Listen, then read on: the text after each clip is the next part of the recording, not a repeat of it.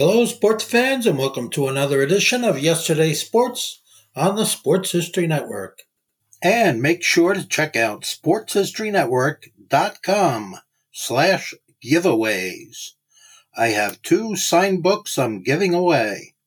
One is titled No Nonsense Old School Weight Training, and the other is Reliving 1970s Old School Football.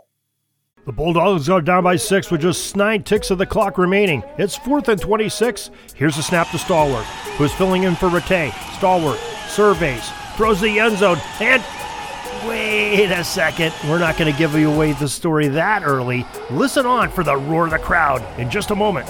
Welcome to another Sports Jersey Dispatch Roars of the Crowd. Those moments when we stood up and cheer as fans. One of a sports fan's favorite sounds when a participant in an athletic event does something spectacular and impacts history, the game, or both, and makes an instant memory. We try and capture these on a daily basis to preserve sports history, saving those sports memories one day at a time.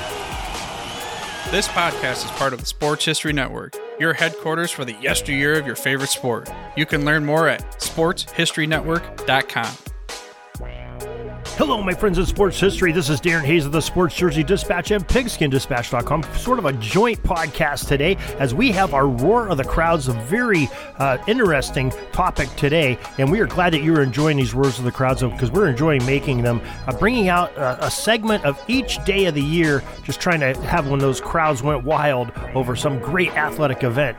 And today we're going to talk about how the improbable happened. It was September 1st, 1999, and the college football world was on the edge of their seats. Number 18 ranked team in the nation, the Alabama Crimson Tide, were in a close battle in Tuscaloosa, of all places, with the Louisiana Tech Bulldogs. Now we say the Tuscaloosa of all places because that's the home of Alabama. That's where they're at their strongest. But it looked like as if Goliath had won the game again as Bama was up 28-22 and Cinderella slippers seemed to be slipping away fast. Just seconds remaining. And add to this, starting quarterback for La Tech, Tim Rattay, was injured just 2 plays earlier in this final drive. The national leader in passing that year prior, Rattay took a costly sack from a swarming Tide defense and injured his ankle, having to be assisted off of the field. Out trotted his replacement, number 7, Brian Stallworth. With little experience, however, after another sack and loss of yardage to Stallworth, he was facing a 4th down and 26 yards to go situation, and with 9 seconds left against a sack-happy bunch in crimson uniforms. Stallworth surveyed the defense and took the snap, stepped back, paused a moment, and then launched a perfect spiral to the front right corner of the end zone to a small window where receiver number 81, Sean Cangelosi, took it in for the tying score. The crowd was going wild, as all it would do is take is a successful extra point kick by Louisiana Tech to complete the comeback upset win. This is just what occurred when Bulldog kicker number 28, Kevin Pons, drove the ball straight through the uprights for the dramatic victory, and the crowd went wild. This loss would drop the Tide out of the top 20, and they would suffer a second loss in the regular season to rival Tennessee, and then a third loss by just 1 point to Michigan in the Orange Bowl on New Year's Day to finish going 10-3 on the season and ending up 8th in the final AP poll of the season.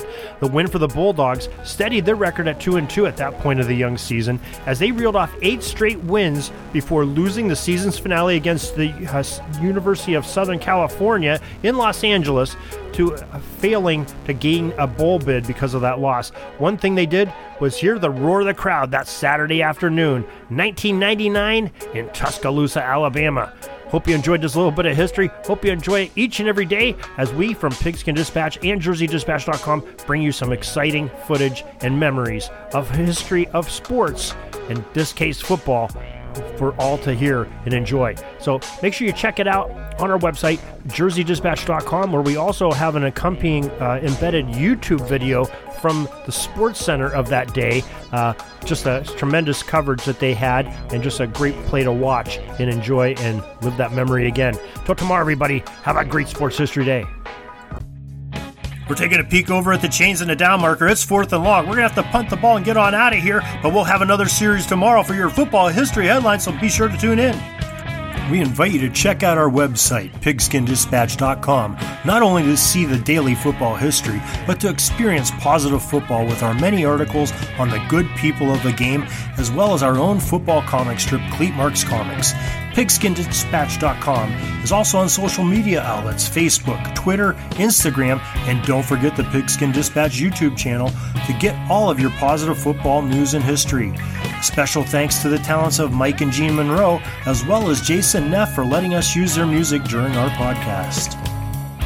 PigskinDispatch.com is a proud affiliate of the Sports History Network, the headquarters of sports yesteryear.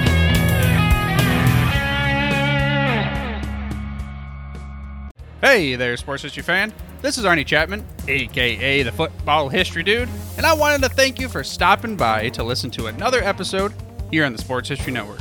Our podcasters are passionate about uncovering and sharing sports stories from yesteryear. And if you didn't know it already, we have over 30 shows across the network covering all sorts of sports history topics. In fact, here's a glimpse into one of our awesome podcasts here on the network. Each week, the official Football Learning Academy podcast will take you deep into the history of pro football through interviews with players, coaches, or administrators in the NFL, as well as interviews with Pro Football Hall of Fame selectors, authors, and historians. You'll learn how the game evolved and important moments that shaped the sport into what it is today. And don't miss the Pro Football History Nugget of the Week. Listen to the official Football Learning Academy podcast on the Sports History Network. How about that? I bet you're super hyped to go listen to that new podcast, right? Well, to learn about this show and all the other podcasts on the network, head over to sportshistorynetwork.com/podcast. Again, that's sportshistorynetwork.com/podcast. Head over there today to find your next favorite sports history podcast.